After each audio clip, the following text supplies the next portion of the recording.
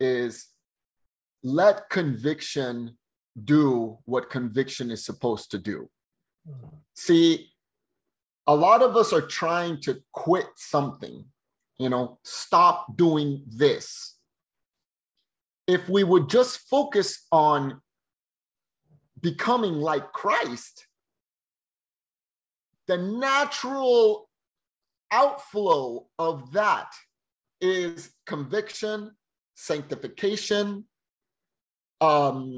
These are things that, by virtue of going to Christ daily, I will naturally feel convicted and naturally shed off the things that are not like Christ.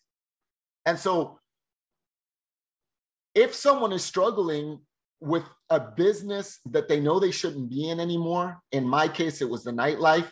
I think there could be other industries and businesses that people struggle that they're in, that they know doesn't honor Christ. They know that that's just not the way. They don't have to feel stressed or worried about that. What they should be focused on, the energy of your Holy Spirit should be focused on becoming more like the person of Christ. And naturally, the sin will shed itself off. And we don't have to worry about the time or the place of it. It's going to happen. There are some people that, at some point, the conviction is so hard that you need to pull the trigger and simply let something go, right? You don't have the power to pull the trigger. Christ is the power to pull that trigger that's going to let you shed off that thing. We do not have that power. That power comes from the Holy Spirit, which is empowered by our relationship with Christ. Wow. Yes, you're 100% right. Yeah. It's not that we need less nightlife in our life. It's that we need more Christ in our life. People are focused on the things that they shouldn't be doing anymore, instead of focus on the thing that the Holy Spirit wants them to do. The Holy Spirit only wants us to draw closer to God. That's it. Everything else, we have to trust that the natural progression of that is the shedding off of sin. Duh. It's logic. There won't be any space for it if you're so focused on becoming like Christ. Don't you already know that you're naturally going to shed those other things off? Wow. That's great. That's great. That's definitely great. That's really great.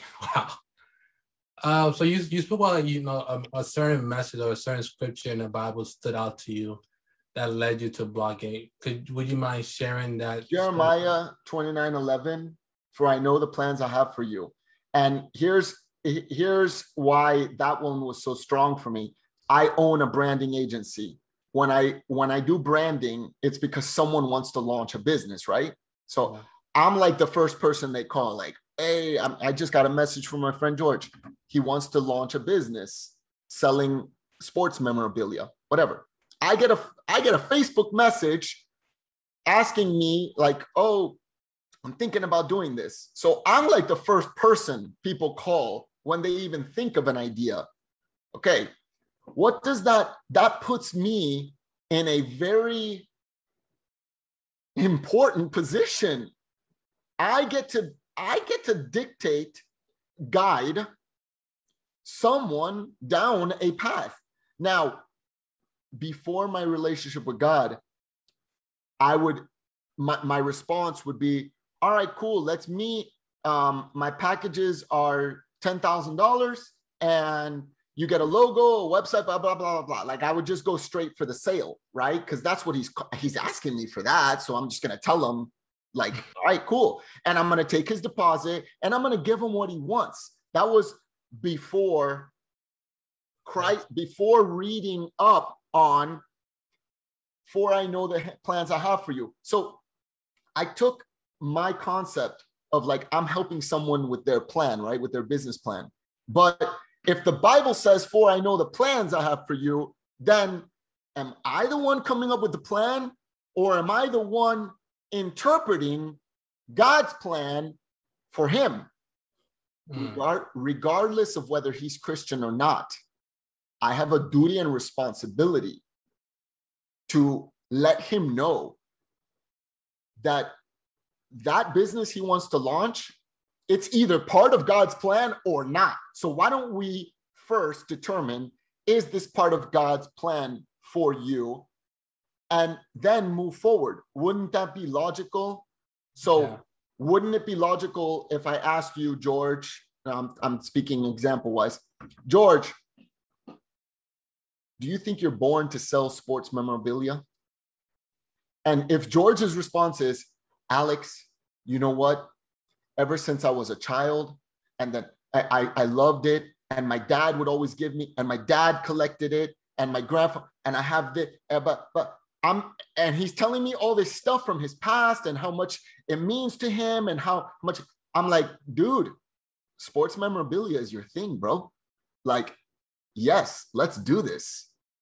But if George tells me, well, you know, I saw a YouTube video of a guy that's making $1 million selling sports memorabilia and blah, blah, blah. Plus I have a friend of mine that can counterfeit, signatures. I'm gonna be like, yo, George, dude, what are we talking about here? Like, you have no business being in sports memorabilia. It's not part of your plan, bro. So you want to start a business? Then let's talk about starting a business, but let's start with a clean slate here. Let me help you discover what Jeremiah 29:11 means for you. So my branding agency completely changed. Whereas I used to just take people at their word. You want to launch a business, bro? Okay, cool. Here's how much it is. Here's the deposit. Boom, boom, boom. But now I can't just let people launch a business. I got to first determine, is this what the Lord wants for you? Christian or not, all of them let me take them through their process, because I'm like, you got to launch a business that you're born to do. If you're not, you're going to quit. You're not going to have the motivation. You're not going to have the gasoline that you need to get through the lows of business ownership. Just because you're doing what you're born to do doesn't mean it's easy. In fact, it's going to be harder because the enemy is going to stop you at every corner, because the business you're supposed to do is going to glorify the Lord. So you really need to be in your calling if you're going to be in entrepreneurship. And well, Alex, what about all the non-Christians who are making millions of dollars in their business? Well, they're in their calling. They are. You can be in your calling and not glorify God. You can. That's called grace. Grace is for everyone. That grace isn't just for Christians. Grace is for non-Christians too. Hopefully one day that business owner will come to a realization that all along he's been doing his calling, and eventually give credit to where credit is due. But maybe not today. So, but stop worrying about him and his calling and all the money he's making, and you start worrying about your calling. And the Lord will deal with him when he wants to deal with him. Wow.